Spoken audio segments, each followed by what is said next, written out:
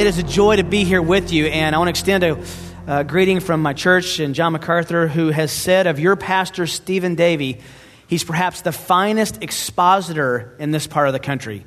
And I thought those were high accolades coming. It's very appropriate.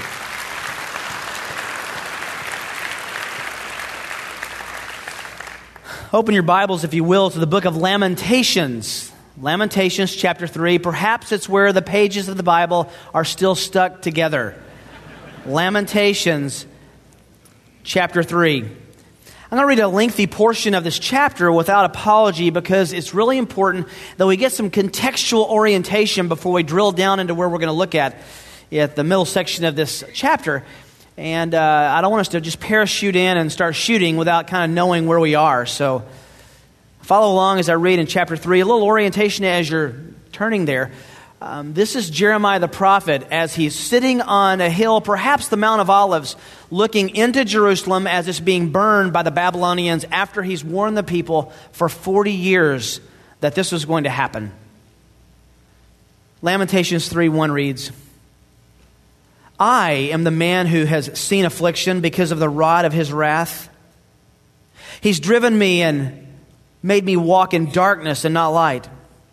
Surely against me he's turned his hand repeatedly all the day and caused my flesh and my skin to waste away. He's broken my bones. He's besieged and encompassed me with bitterness and hardship. In dark places he has made me dwell like those who have not long been dead. He has walled me in so that I cannot go out. He's made my chain heavy. Even when I cry out and call for help, he shuts out my prayer. He has blocked my ways with hewn stone. He has made my paths crooked. He is to me like a bear lying in wait, like a lion in secret places. He's turned aside my ways and torn me to pieces. He's made me desolate. He bent his bow and set me as a target for the arrow. He made the arrows of his quiver to enter my inward parts. I've become a laughing stock to all my people, their mocking song all the day. He's filled me with bitterness. He's made me drunk with wormwood. He's broken my teeth with gravel. He's made me cower in the dust. My soul has been rejected from peace. I've forgotten happiness. So I say, my strength has perished, and so has my hope from the Lord. Remember my affliction and my wandering, the wormwood, the bitterness. Surely my soul remembers and is bowed down within me. This I recall to my mind, therefore I have hope. That the Lord's loving kindnesses indeed never cease. For his compassions, they never fail. They're new every morning.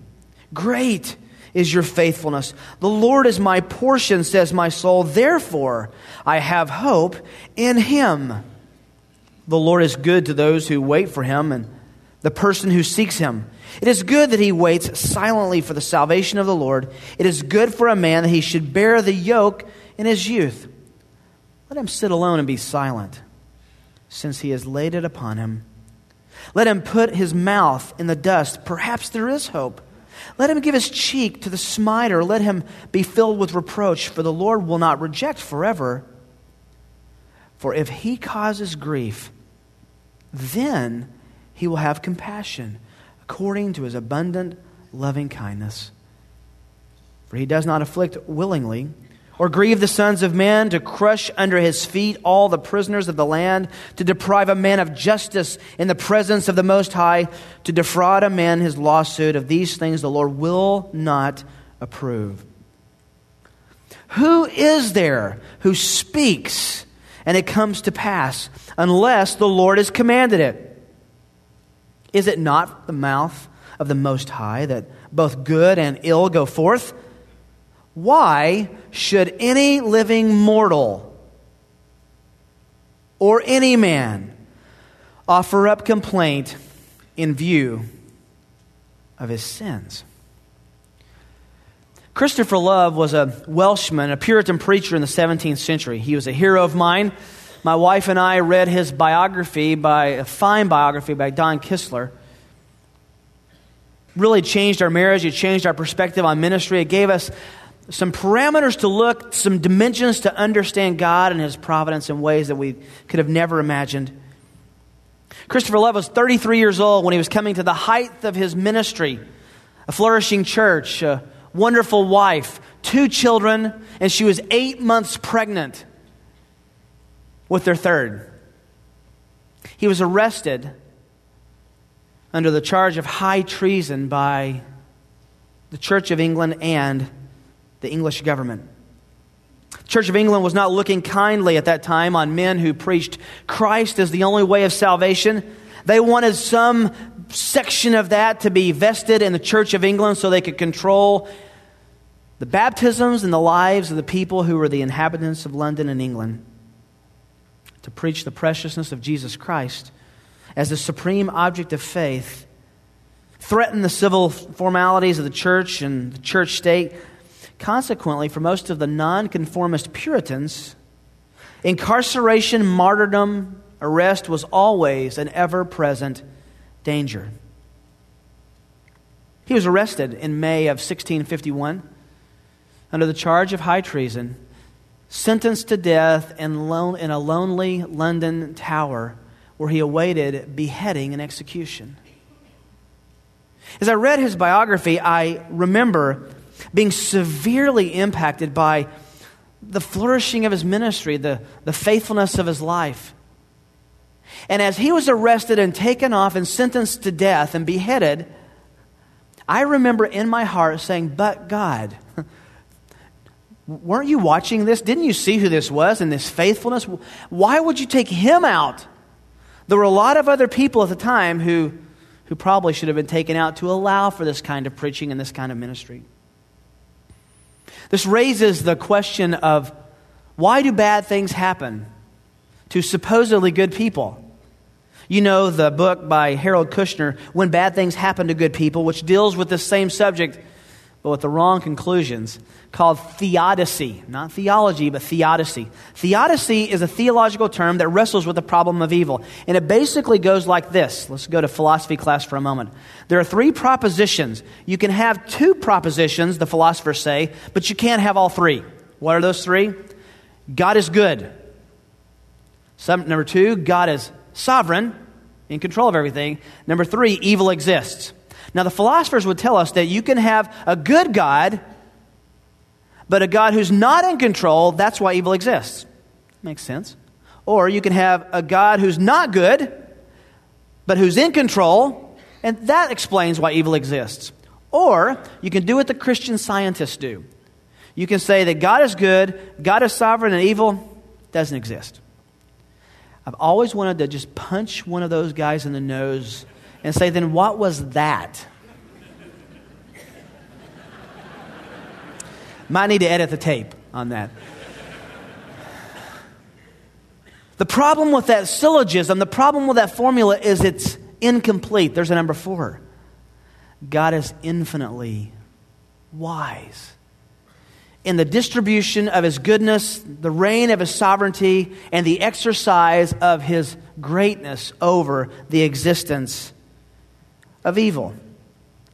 That's what the book of Lamentations wrestles with. A little background, Jeremiah has been preaching for 4 decades. Think about this. 4 decades. Jeremiah, the great prophet, preaching for 40 years without a single convert.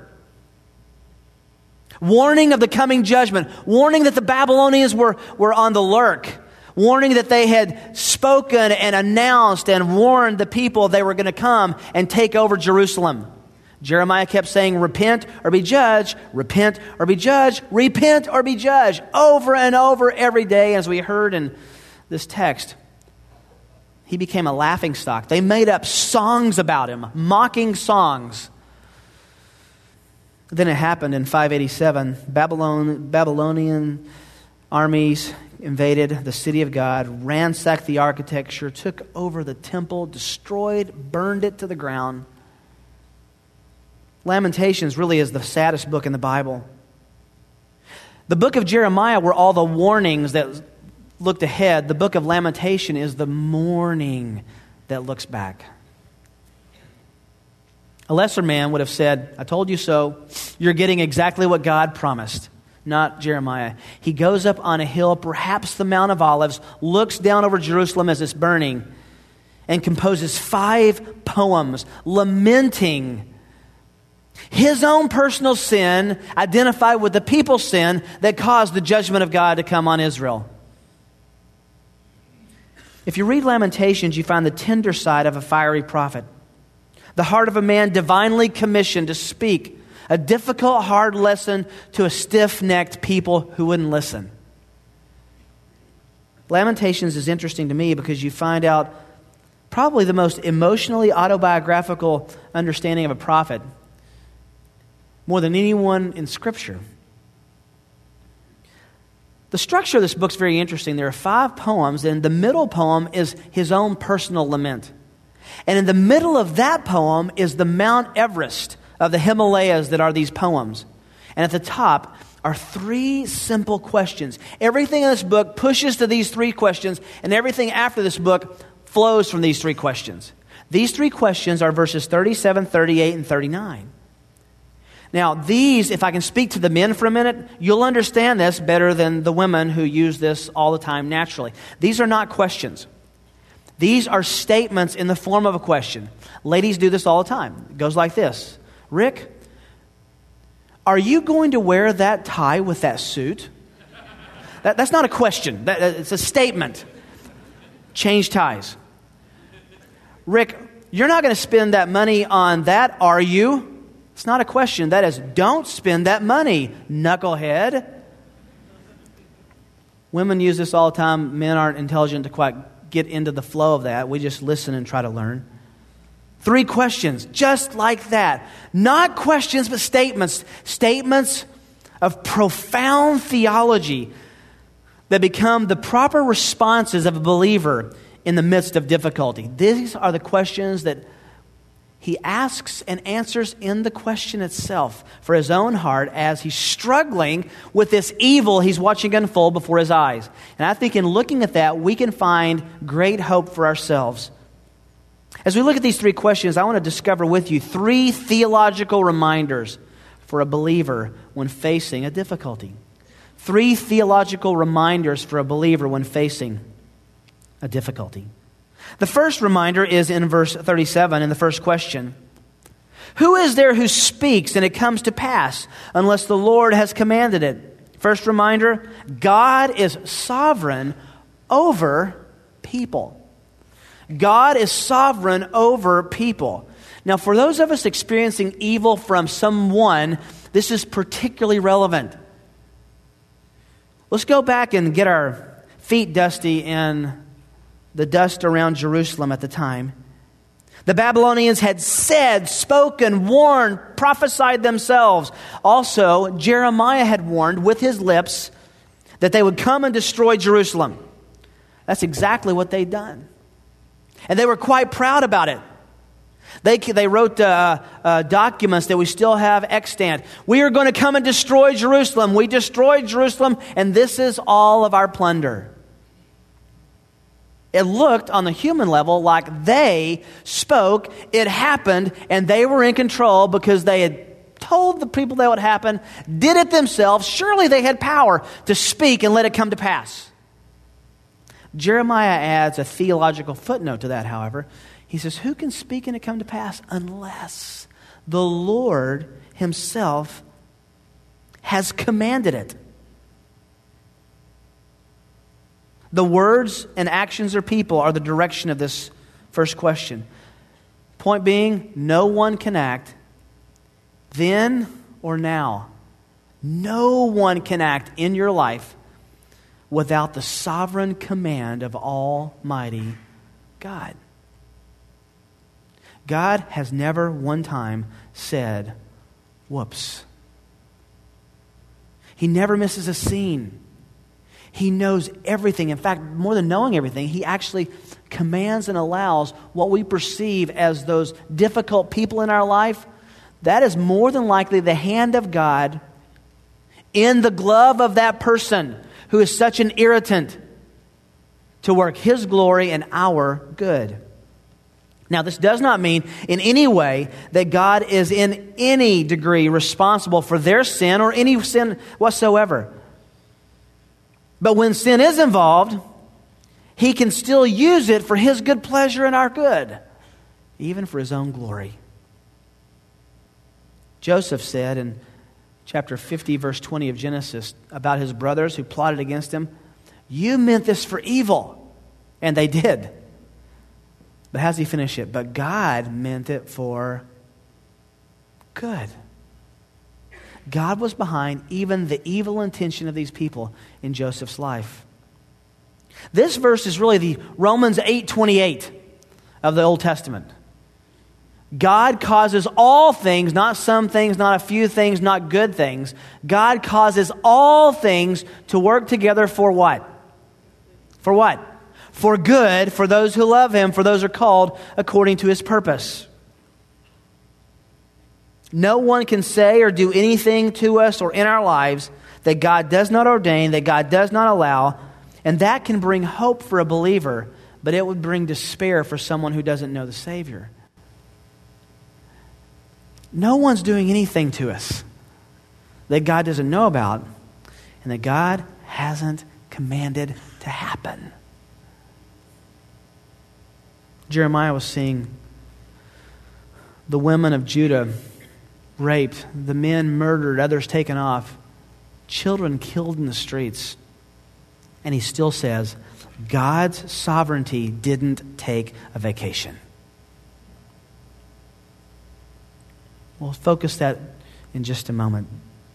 There's a second theological reminder in the second question. God's sovereign over people. Secondly, God is sovereign over circumstances. God's sovereign over circumstances. Verse 38, "Is it not from the mouth of the Most High that both good and ill go forth?" Good and ill. We find that in the lips of Job. Shall we not accept good from the Lord and not accept adversity, ill, same word, evil, is his response to all that happened to him in Job chapter 1. This is not moral evil, moral ill, it's calamity. It's bad circumstances, it's disasters, it's consequences that we don't understand the causes of. God is in control of every circumstance, every molecule. One theologian says there is no such thing as a renegade molecule in God's universe. Psalm 135, verse 6, "Whatever the Lord pleases, He does, heaven and earth and the seas, all the deeps." Psalm 115, verse 3, "Our God is in the heaven, and He does whatever He pleases." I had a friend I grew up with, played baseball with as an elementary school teacher, elementary school kid, and high schooler. We were in chemistry lab together and lived down the street from me named Greg. He actually had a girlfriend who became his fiancée who was killed in a traffic accident. A drunk driver hit her head on 6 days before their wedding.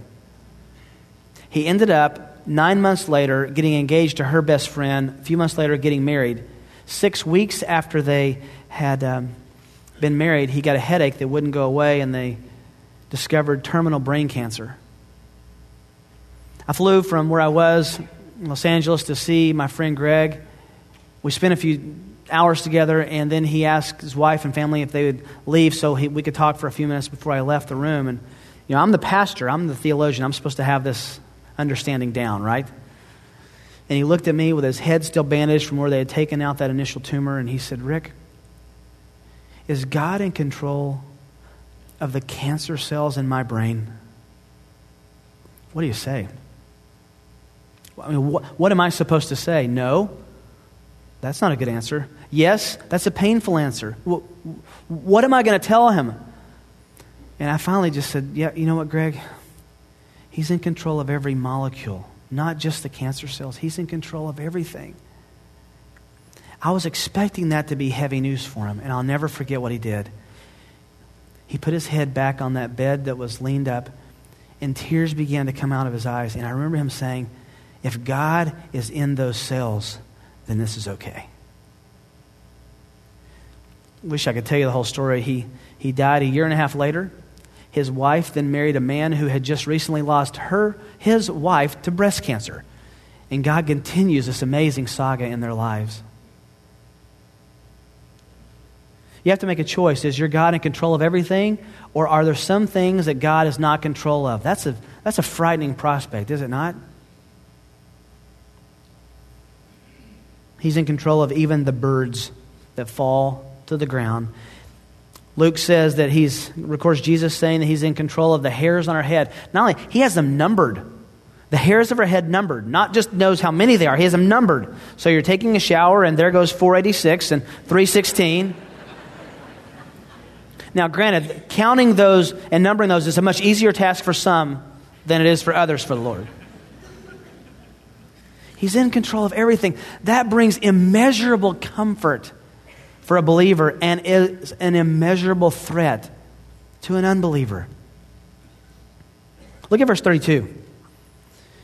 If he causes grief, back to God, then he will have compassion. He's not a mean God up there throwing down lightning bolts, elbowing the angels and saying, watch this. According to his loving kindness, he does not afflict willingly or grieve the sons of men. Even when evil happens, it's not because God is wicked or evil. He's using it for our good. Finding that good is the mission of all of us. What should our response be to that? Now we find out our interaction. God is sovereign over people. God is sovereign over circumstances. Number 3, God is serious about our response. God is serious about our response. Verse 39.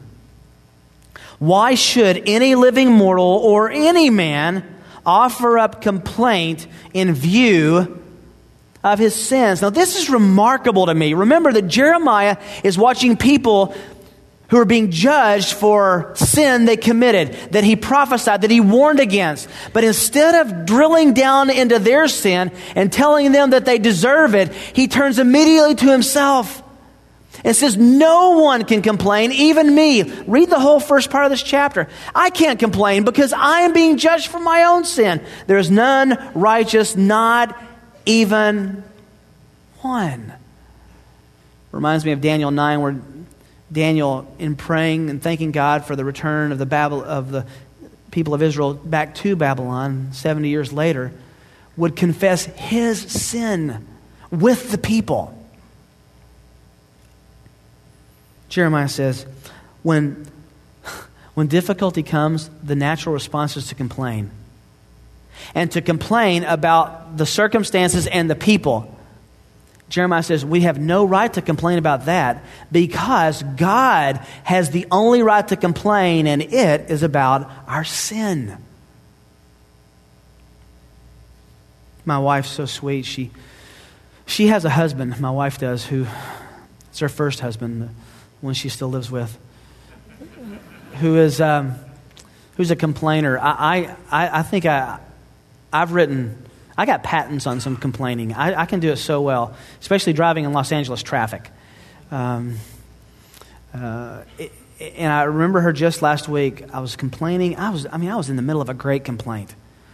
It was had some momentum to it, and it was building up. My children in the car, and my wife just says, "You know what, Rick? You're not going to hell. You should be happy about that."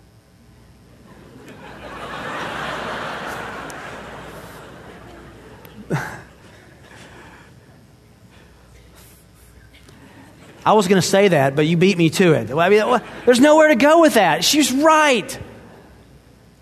Randy Alcorn puts it like this in his book on heaven. Earth is an in-between world touched by heaven and hell. Earth leads directly into heaven or directly into hell, affording a choice between the two. Listen to this. The best of life on earth is a glimpse of heaven. The worst of life is a glimpse of hell for Christians. This present life is the closest they will come to hell. For unbelievers, this life is the closest they will ever come to heaven. Jeremiah is saying it's all about perspective. And perspective is shaped by theological truth. There's a little drill I go through in my head when difficulty happens. I was taught by a man long ago. Stop and say, what do I think? What do I feel? What do I think? What do I know? What do I feel? It's not usually very good. What do I think? It's okay. What do I know? Stop right there. I know my theology. That can dictate how I think and begin to affect how I feel. What do I feel? What do I think? What do I know? Get to what you know and let that be the theological pillars that the Word of God teaches us. Verse 40 says, let us examine our ways, probe our ways, and return to the Lord. The rest of the chapter, the rest of this poem is dealing with self-cleansing and repentance. What kind of God do you have? The God of the Bible is the one we want to have and submit to. He's sovereign over time, history, kings, presidents, every detail in the vast universe, birds that fall, Satan himself, suffering, salvation, our sanctification, eternity, and our health. God is in sovereign control over it all. If He's not, I'm not sure I'm interested in that kind of God, because the world is hopeless. You say, but you don't understand all the evil in my life. And you're right. But all of it comes into focus in John 19:11. Pilate is talking to Jesus and he says, don't you understand, Jesus? I have the authority to let you go. If you'll give me the right answer, I can free you of this. And he did. And Jesus' answer is so telling. You would have no authority over me unless God Himself had given it to you. That authority was about to put Him on the cross. The greatest evil ever conceived and enacted in human history was an act of divine authority and oversight. And for that, we should forever be singing praises to the Lamb. There's no telescope that can discover an area of the universe where God is not in sovereign control, and no microscope that can uncover a section of the atom where God's not in sovereign control. God's sovereignty is either your sweetest comfort or your worst nightmare. When Christopher Love was arrested and taken to prison, he left those two little children and his wife who was in her third trimester. He was about to leave orphans and widows. And the night before his execution, his wife wrote him a letter. What I find amazing, seeing him about to be beheaded unjustly after having been faithful in the cause of Christ, what I find interesting about what she says in her letter is her accent, her obvious emotional, theological accent on the sovereignty of God. It's a few paragraphs, but I think it's worth listening to. Let me read it for you. It's in Old English, but I think you'll get the gist. July 14th, 1651, 8 months pregnant with her third child, Mary Love wrote her husband, Christopher, and said this: Before I write a word further, I beseech thee, think not this is thy wife, but a friend now who writes thee. I hope thou hast freely given up thy wife and children to God, who hath said in Jeremiah 49:11, Leave thy fatherless children, I will preserve them alive, and let thy widow trust in me. Thy Maker will be my husband, and a father to thy children. Oh, that the Lord would keep thee from having one troubled thought for thy relations, thy family. I desire to freely give thee up into the Father's hands, and not only to look upon it as a crown of glory for thee to die for Christ, but as an honor for me that I should have a husband who leaves for Christ. I dare not speak to thee or have a thought within my own heart of my unspeakable loss, but wholly keep my eyes fixed on thy inexpressible and thy inconceivable gain. Thou leavest but a sinful mortal wife, to be everlastingly married to the Lord of glory. Thou leavest but children, brothers and sisters, to go to the Lord Jesus, thy eldest brother. Thou leavest friends on earth to go to the enjoyment of saints and angels and the spirits of just men made perfect in glory. Thou dost but leave earth for heaven, and changest a prison for a palace.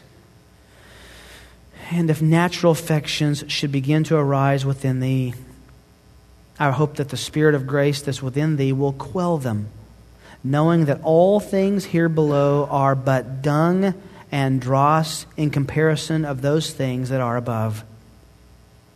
I know thou keepest thine eye fixed on the hope of glory, which makes thy feet trample on the loss of earth. My dear, I know that God hath not only prepared glory for thee, but thee for it. But I am persuaded that He will sweeten the way for thee to come to the enjoyment of it. When thou art putting on thy clothes on that morning, oh, think, I'm now putting on my wedding garments to be everlastingly married to my Redeemer. When the messenger of death comes to thee, let him not seem dreadful, but look on him as a messenger that brings thee tidings of eternal life. And when thou goest up the scaffold, think, as thou saidst to me, that it is but a fiery chariot to take thee up to thy Father's house. And when thou layest down thy head to receive thy Father's stroke, remember what thou saidst to me. Though my head was severed from my body, yet in that moment my soul should be united to thy head, the Lord Jesus Christ, in heaven. And though it may seem bitter by the hands of men we are parted, a little sooner than otherwise we might have been, yet let us consider that it is the decree and the will of our Father, and it will not be long ere we shall enjoy one another again in heaven. Let us comfort one another with these things. Be comforted, my dear heart. It is but a little stroke. A little stroke. And thou shalt be where the weary shall be at rest, and the wicked shall cease from troubling. Remember that thou mayest eat thy dinner with bitter herbs, yet thou will have a sweet supper tomorrow night with Christ. My dear, by what I write unto thee, I do not hereby undertake to teach thee, for these comforts I received from the Lord by thee. I will write thee no more, nor trouble thee any further, but commit thee into the arms of God, with whom ere long thee and I shall be. Farewell, my dear. I shall not see thy face until we both behold the face of the Lord Jesus on that great day. Mary. To see an executioner's axe as our Father's stroke reflects a woman whose life was so directed in the trajectory of trusting the sovereignty of God that even in her greatest moment and trial, with that baby kicking in her womb, still she held on to what she knew was true. My prayer is that Lamentations 3 will give you great reason to hope. Can we pray together? Our Father, we're humbled by the faith and trust of this precious saint who has given us an example of seeing your sovereignty as sweet, comforting, whose view of heaven, view of hell, made changes and differences in her perspective. Lord, teach us to trust your sovereignty over people, to trust your sovereignty over circumstances, and to deal with our sin at the cross. Those who are here who don't know you, oh Father, woo them to your Son by showing them the beauty of forgiveness and righteousness had in faith placed in the precious gospel of the Lord Jesus Christ. We need perspective because what we feel is distrusted. What we think is not always trustworthy. Teach us to live on what we know for the glory of the Lord Jesus, in whose name we pray. Amen.